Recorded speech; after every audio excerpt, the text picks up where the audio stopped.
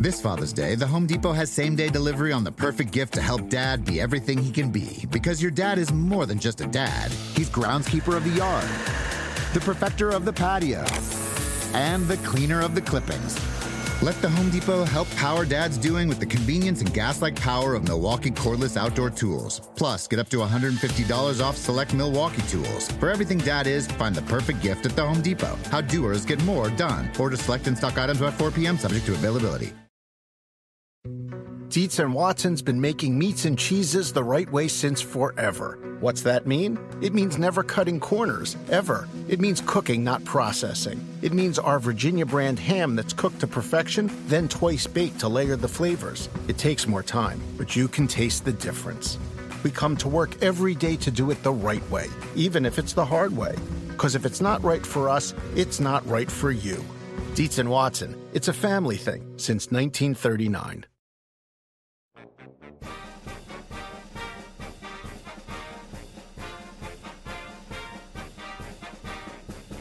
Welcome back into another edition of College Golf Talk. Steve Burkowski, Brentley Romine with you. The fall season has come and gone. We're just days away from eating way too much food on Thanksgiving, and I cannot wait. This is the 6-week stretch.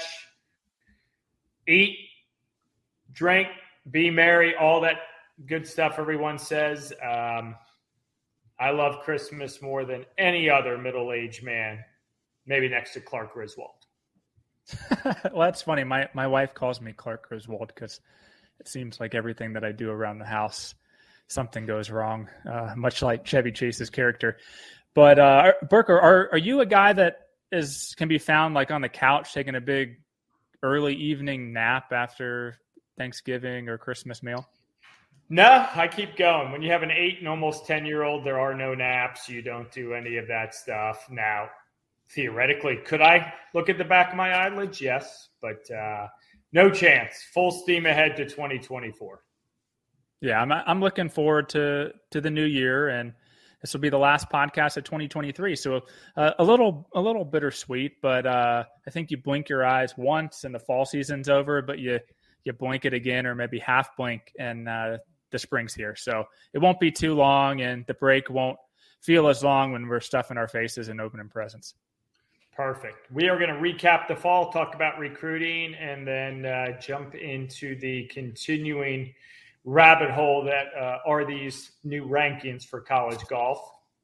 Took till middle of November and still up for debate, but we'll do a little rapid fire. Recapping the men, our number one team.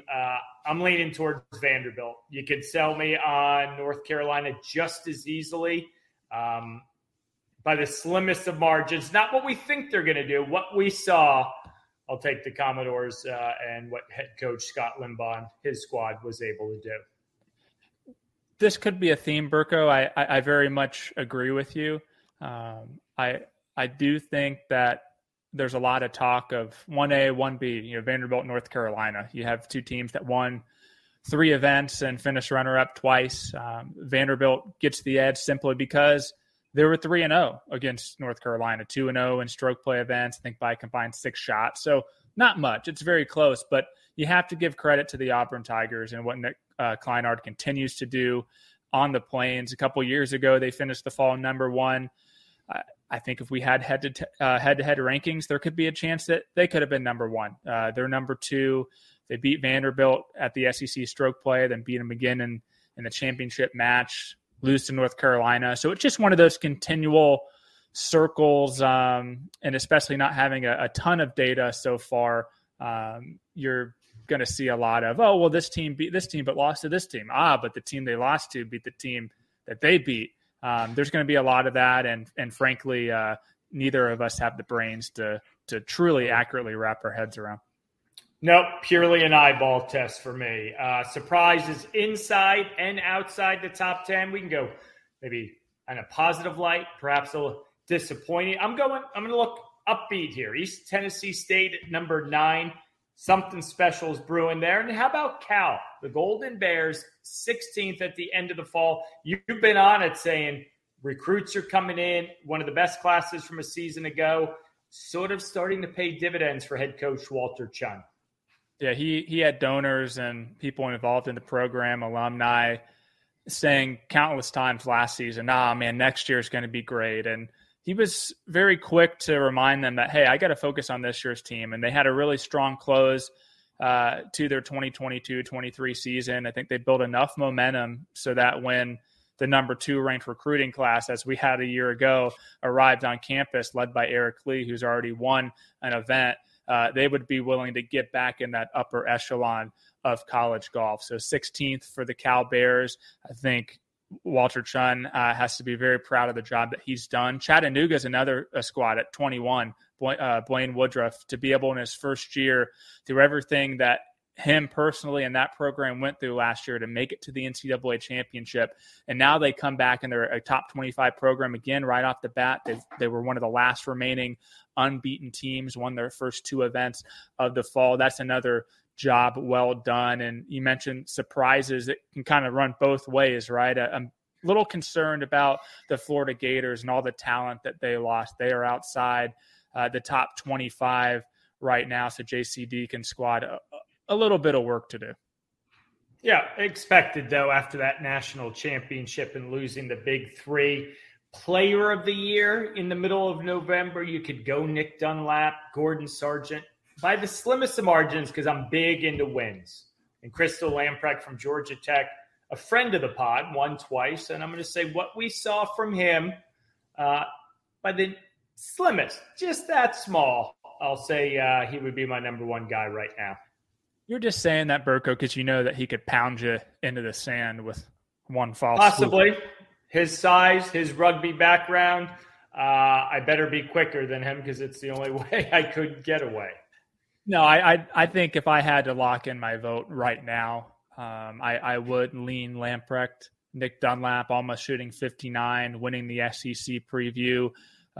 There's a reason why he's number 1 in these clipped Mark Broadie rankings, which we'll get into later. They don't have a name. I don't know how you can't have an actual name for it, or maybe we just aren't aware of it. But there's another individual who I really think it's worth pointing out. And you mentioned East Tennessee State, the mid-major, who's kind of been around. Jake Amos has been building a really nice program up there in Tennessee. But it's his senior, Matt Ege, played 5 times this fall, won once, didn't finish outside the top 6. Maybe not the elite strength of schedule, but a very respectable schedule, a top 5 at the Golf Club of Georgia Collegiate. His win is at the Bank of Tennessee, which had some really strong programs, Charlotte, Furman, Penn State as well, Florida Gulf Coast. So this is a guy who has built up that very consistent fall. If he goes out and wins a couple more times and maybe knocks off one of those upper tier events that East Tennessee State plays in the spring, he's going to get a lot of votes. Over to the women, who's our number 1 team after the fall campaign. Boy, you thought human instinct, you lose a couple of players that Wake Forest, the national champs from 6 months ago, just drop off ever so slightly. Hadn't happened. I mean, they just continue to roll along, strong schedules, winning tournaments, in the mix every time out. Very impressive what Kim Llewellyn and Ryan Potter, the coaches there, have continued to maintain. Yeah, just one of those programs that didn't have the real disappointing performance of the fall. I feel like so many of the contenders, the teams in the top 10 right now, had some bright spots and some not so bright spots. South Carolina kind of comes to mind, winning the Yannicka, then finishing, I believe they finished last at the Stevens Cup. And then Oregon, without 2 players because of Q School, finishing outside the top 10 at Stanford's event. I will say I will give the slight edge to Wake Forest just because in that head-to-head with Stanford at the Stevens Cup, they were able to get the better end of the Cardinal, both in stroke play and in match play. But Stanford not far behind, a very consistent fall. I believe they didn't finish worse than 3rd. especially having to replace Rose Zhang. And Walker just keeps reloading, and Stanford's always going to be in the conversation. But I will say, projecting out to the spring, this could be something that we haven't seen in a while on the women's side, and that's 5, 6, maybe even 7 teams moving to number one, because I really believe that all these teams are so close. I don't understand exactly how the points-based rankings will work out, but I do know that if teams win, you get a lot of points and you can make some big jumps. So I think we're going to see quite the revolving door of number ones on the women's side, which will be exciting, at least for us. Surprises inside the top 10. I look at the Bruins of UCLA wrapping up the fall 5th. Kerry Forsyth, longtime head coach, stepping aside. They're cruising. Hey, you thought, I believe, there would be a natural transition. They have sort of put themselves maybe in one of those 6, 7 teams you just referenced of they could touch number one perhaps. And then outside the top 10, sort of on the downside that's caught my attention, Auburn at 17th, Arizona State at 21st, Georgia 30th, Florida State 31st. Very early in this season, but some of those squads that we're used to seeing top 10, top 15 at worst have some work to do. Yeah, and you mentioned a couple of those programs like a Florida State, like a Georgia, even Auburn at 17, which I think we both would agree is a little lower than maybe we expected or a little worse than we expected. But those 3 programs, they're going to get a jolt in the spring. You talk about Georgia getting Savannah DeBach, a freshman from Belgium, finally on board. Florida State, by everything that I've heard, Maribel Ting, the sensational freshman last year at Augusta, she's going to be eligible to compete. And, of course, Auburn, the early arrival of Anna Davis, the number 1 recruit in the country. So, again, those are 3 schools that you just add one player like that, one star who could give you a top 5 finish or even win a tournament every time out. They're going to make huge strides up the leaderboard. I got to shout out UCF. A great year last year, finishing inside the top 20, top 25 in the national rankings, almost getting to the NCAA championship. They're at 13. Northwestern is a squad who I thought was going to take a step back. They're at 14. They're right in the thick of things. But if you ask me what squad has probably the most reason to be proud of themselves just based on expectations, I think it's Ole Miss. I think we knew that this team was going to be good. They're ranked 9th. I think they're more like a 4 or 5 team in the country. You add Caitlin McNabb, the transfer from TCU. She's been spectacular. Once Andre Lignell kind of gets it going a little bit more like she did last year when she had so many wins, runner-up, top 3 finishes, this is going to be a very dangerous squad. Individually, the top lady in the fall, this one, I'm teetering. You know what? It's not being a homer. I'm going to go with Maisie Filler. 4 events for the Florida Gator, 3 top 3s, 2 wins. You can argue Ingrid Lindblad. I think Maria Jose Marin at Arkansas is a star.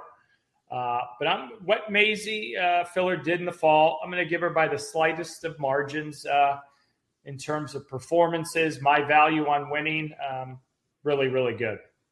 Yeah, she won twice, and we say this all the time. It's hard to win no matter what tournament you're playing.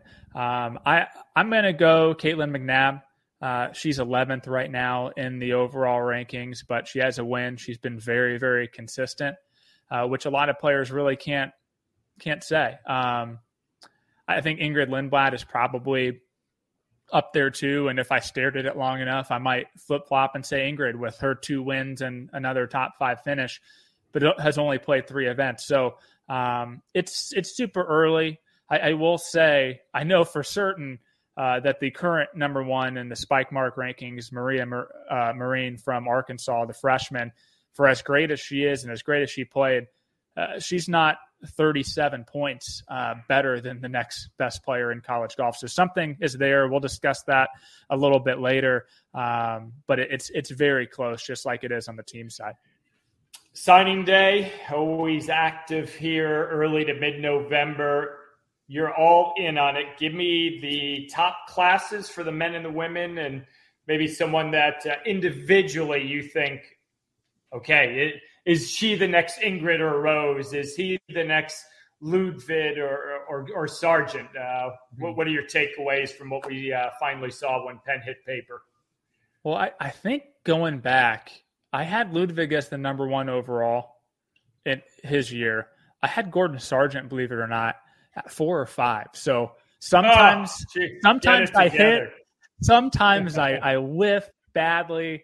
I hope that this year's not a whiff, but let's start with the men's side. Stanford has my number one overall class. Very solid class last year, but when you add TK Chantanuwat, I'm just totally butchered that, but he's the young Thai kid who played in the first live event. I think he's played in a couple live events, but he's really been all over. He's played professionally. He's won professional events. You have Jay Lang Jr., who's one of the top players on the AJGA circuit, and Logan Kim, who's a nice addition to Conrad Ray's class. They edge out Alabama with Nicholas Gross, William Jennings, and Michael Crocker. Individually, I mentioned TK, number one. I had Nick Gross, the kid from Pennsylvania, a couple years ago, made a nice little run at the USAM at Ridgewood, one of the best players on the AJGA. I have him at 2. Number 3, Billy Davis, the twin brother of Anna Davis, recently played in that PGA Tour event that he qualified for a couple weeks ago in Cabo, played well. So those are my top 3. And then on the women's side, you have to start with probably what I think is the best class of all time. Wow. Granted, I say that, and you could probably go back and say, oh, well, the Lorena class was impressive. I don't know if you've ever, at least in the World Amateur Golf Ranking era, have ever had a program pull in 4 players inside the top 100 of the World Amateur Rankings. And they have 4 in the top. I think the worst player was Lei Qian, who is like 90th. So 4 players essentially in the top 90. Maya Ortegren from Sweden, Nora Sundberg from Sweden, 2 junior Ryder Cuppers, also Andrea Revuelta from Spain. She was also a junior Ryder Cupper. I think all 4 of those were actually junior Ryder Cuppers, with Qian being on the U.S. side. So I'll tell you what, when you have not only the type of academic institution as Stanford, but you have the type of athletic program and the type of culture that Ann Walker and all the great players that have come through there have helped build, it's an easy decision, I think, if you're a top-tier girls junior golfer, to want to aspire to someday play for a school like Stanford. I mean, you've been around this program. It's just so impressive. It is. You think I always draw a comparison, respectfully so, to what Dan Brooks has created at Duke. High institutional program, and for 4 decades, he sort of can go get what he wants to get, yet they're sometimes limited because the standard's a little different for each and every school. So she's not stopping the effort and the work, but Ann Walker, my estimation, has this program on cruise control. She can go out, get what she wants, and to everything you just said, if you're a young junior standout, got the grades, why wouldn't you go there? Plain and simple. Unless you don't want to battle for playing time. Maybe that could be the only downside. But another international flavor on the women's side, at least individual rankings. I think you could probably tally it up, and maybe 65, 70% are international born players.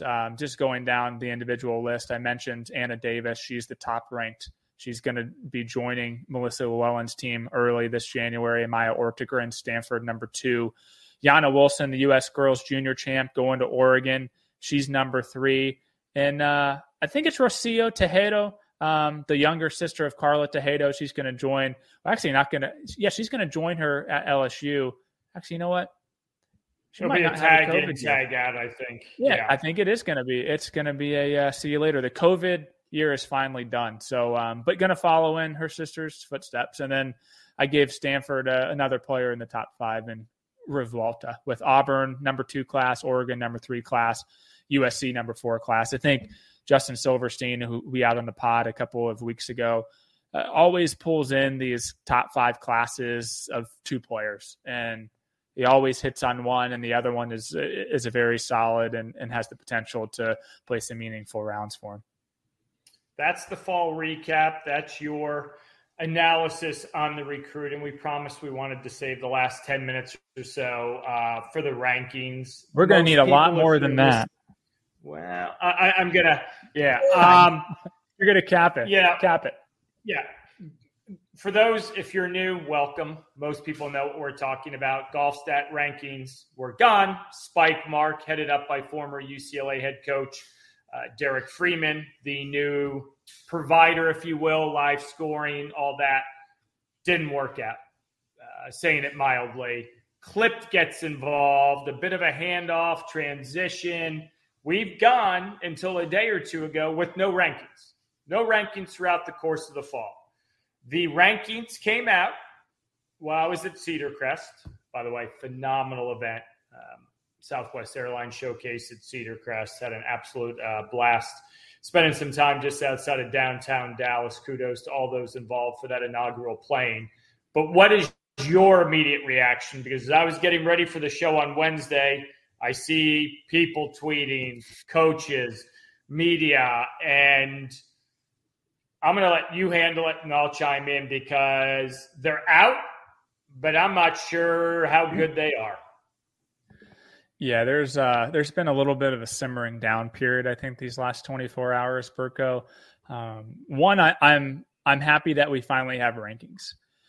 Rankings are never perfect. Yeah, they're never perfect. There's always going to be criticism. And I think there was especially going to be criticism because we were shifting from a head-to-head stroke differential ranking to a points-based ranking that resembles the official world golf ranking, that is easily gamed, rewards a lot more points for wins.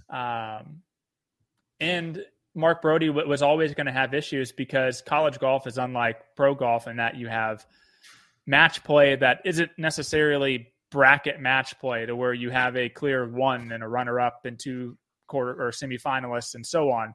A lot of it's kind of head-to-head individually, and it's a lot harder to do, especially on an individual side. So there was always these kind of issues that you knew points-based rankings probably weren't going to work in the sense that they were going to make everyone happy. I found myself yesterday seeing a lot of head scratching characteristics of the rankings. When you look at what events got how many points in, how much match play factored in, and all of these different concerns. And I was getting texts from coaches, and it's definitely at this point, I think the rankings have flopped a little bit. But I am definitely willing to hear explanations and have Mark Broadie answer questions. And that's what he's going to do. He's going to hold a couple of seminars on the 21st of this month, the 28th of this month, to try to help people better understand. And I'm the first one to admit, it's not like I know these rankings like the back of my hand. I don't understand. But when you look at, and when coaches look at the fact that a player got over 200 points, significantly more for winning an 18-hole stroke play event with 20 total players at the East Lake Cup, and you get considerably more than 2 players who tied for a win at the Hogan Collegiate, which is one of the top 2 or 3 toughest fields of the fall. There's something there. And another huge issue is the match play. There's a reason why the Golf Week Sagarin rankings didn't count match play, and especially didn't count it on the individual side. It's because with this points-based ranking system, essentially, if you go and look at Nick Dunlap, who's the number 1 player in the individual rankings on Division I side, he got 117 points for beating Luke Poulter in one match. I think it was 2-1 at the SEC match play. His teammate, Jonathan Grizz, beat Ann Gilligan, another Florida player who is ranked 158th individually. Luke Poulter is 119th. He got 18 points for beating Ann Gilligan. it just doesn't make sense. Well, it makes sense, but it doesn't make sense. But the explanation for it is if Steve Burkowski, if you have an average point of 60 and you're playing me and I have an average point ranking of 40 and we play a match together, we both bring our points and we add them together. You beat me as expected.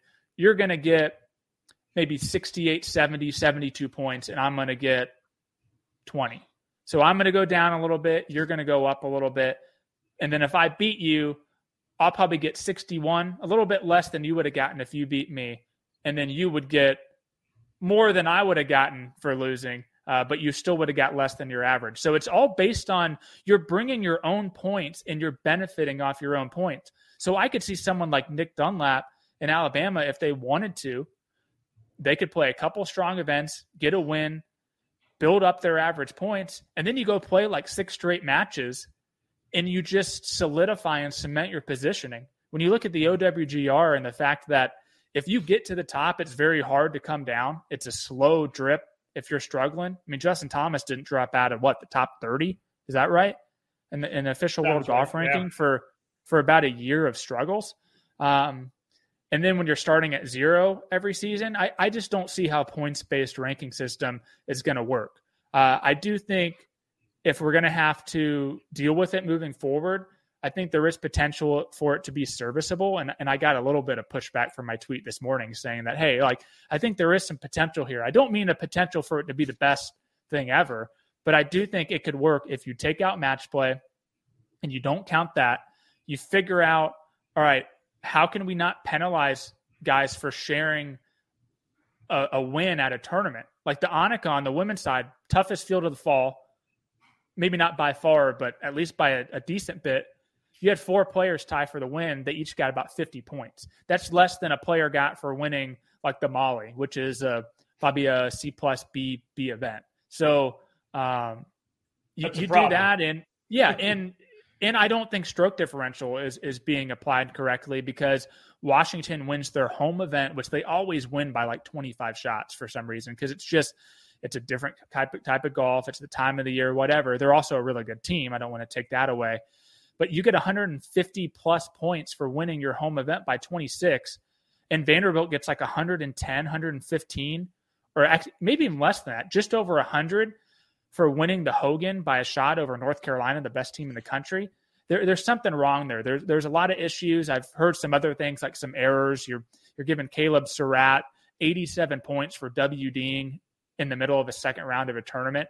He gets the 87 points to count toward that one round, that first round that he played, which is more than the guys who tied for second get to count over the 54 holes. So that's an issue. There's so many little things that I think need to be ironed out, which is expected. And I think you got to give Mark Broadie a chance to adjust and figure things out. But I'm going to be very interested to see the progression as we get to the spring. But I think right now, the debut, especially after all the frustration that the coaches have gone through and the kind of, how unnecessary this all was and how the contract GolfStat lost it. And we had a good thing in GolfStat. Like for 30 years, they had done a good job. And now you just kind of throw everything out of whack, and then the rankings come out. And I guess they're not totally off, but I point out some of those things. You just can't have that. As you said, it's out. It's a start. You give some leeway to a point. You said serviceable. Serviceable isn't good enough. Yeah. For these men, women, coaches, players. That doesn't work for me. I go back to our conversation a month ago, and you just reiterated it. Wasn't broke. Don't fix it. Have a proof of concept for a semester, for a year, to say, this is my proposal, and this is what the computer spit out. I get it. It is not easy, well above my mental acumen and mathematical prowess to figure it out. I stay in my lane. I don't go in that. But just your 5-minute summary, it shouldn't be that darn hard. Well, this and this and that. Too much. And I get it. Rankings are based on that. But then, you know what? I'm going to put the onus on the committee because, let's be honest, the bulk of this is about regional selections. Where are you ranked? Yeah. How about we don't go right down the list anymore? How about somebody get a little more pot committed to going through the weeds to say, hey, you know what? That ranking might be 68. They're a lot better than that. What was that? Was it Ole Miss? It was someone a couple years ago where two kids had to withdraw. They had to remove themselves from the SMU, and whoop, right there. And they didn't adjust, if memory serves. In Iowa that year, too. It was Iowa and SMU. You've heard from many. I've heard from many. There will be multiple people coming in guns blazing at the convention. I know. I'm going to be there. I'm going to be there with my popcorn and my notebook. It's going to be interesting. I do think, as we hear in so many different parts of society and different groups and things, some people always talk a big game and they don't end up delivering. I'm interested to see if we're going to really get the guns a-blazing, as you call it, in Vegas. But we shall see. Yeah, but you know what? Maybe this downtime in the fall, it can be tweaked, reworked a little bit, but yet you've got no numbers and results to post for those 2 months. So maybe it can be fine-tuned and improved, or maybe more results need to come in. It's disappointing. It's hard to compare it, right? Like if we had a trial run, or we can compare it to what GolfStat did or what Golf Week did, then I think maybe it could ease some concerns. Like, yeah, this looks a little off, but the rankings kind of ended up very similar. I think that could have eased a lot of, a lot of confused and frustrated coaches and players. But, maybe the path forward is to try to get the Golf Week Sagarin rankings to come back out in the spring and go off both lists for at least this season, average together 2 rankings. And maybe that'll kind of help us push forward and give Mark Broadie a little bit of time to iron things out. Or maybe things don't need to be ironed out. Maybe we just don't understand, and it is the best. But I don't think so.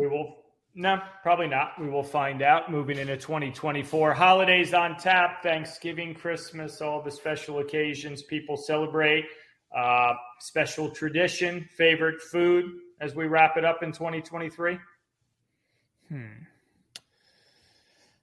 Favorite food is, this might be kind of sacrilege, but stuffing. That's my favorite food of Thanksgiving and Christmas is the stuffing. And I know that's very polarizing, but there's nothing like some good stuffing.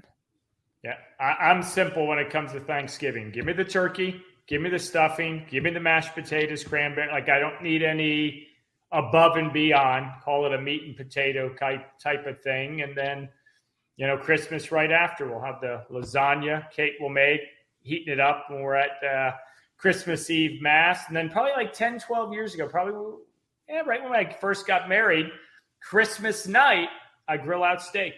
A little steak and shrimp, change it up a little bit. Yeah, that's a great tradition. I'm having a hard time really coming up with traditions. Obviously do the Christmas Eve Mass and spend time with family, watch a lot of football.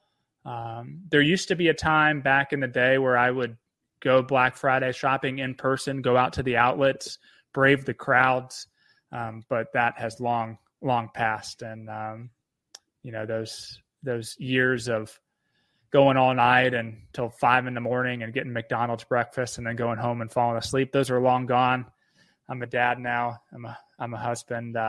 Black Friday shopping is exclusively reserved for online and Cyber Monday. I never did it.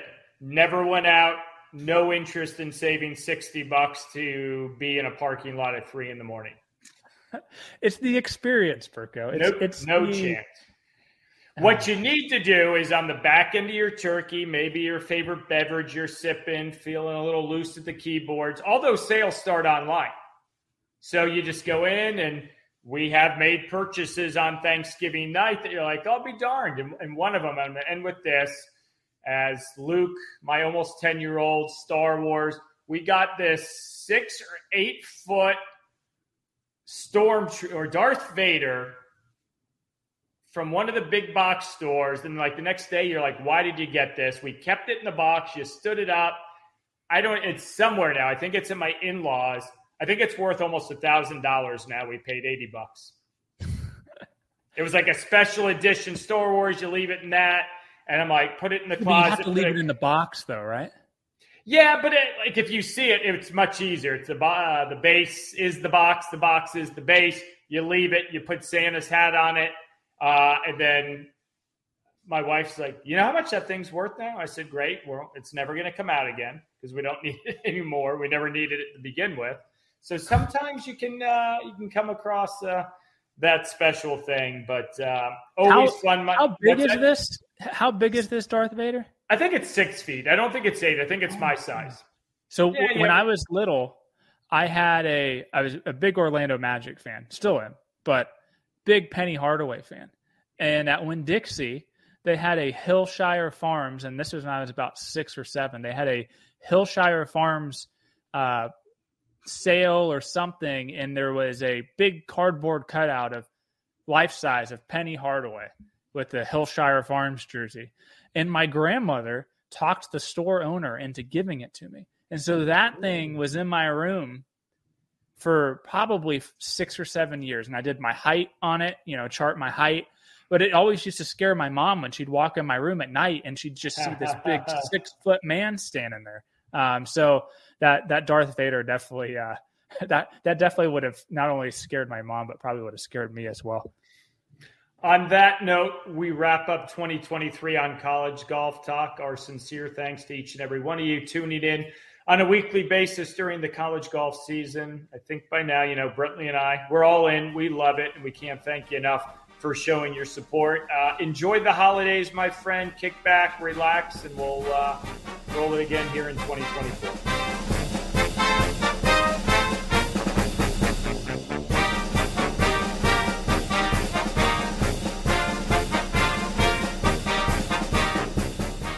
This Father's Day, the Home Depot has same-day delivery on the perfect gift to help Dad be everything he can be. Because your dad is more than just a dad. He's groundskeeper of the yard, the perfecter of the patio, and the cleaner of the clippings.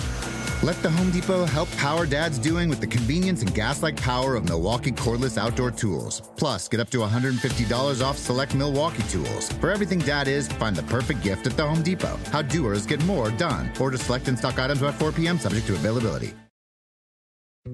Dietz & Watson's been making meats and cheeses the right way since forever. What's that mean? It means never cutting corners, ever. It means cooking, not processing. It means our Virginia brand ham that's cooked to perfection, then twice baked to layer the flavors. It takes more time, but you can taste the difference. We come to work every day to do it the right way, even if it's the hard way. Because if it's not right for us, it's not right for you. Dietz & Watson, it's a family thing since 1939.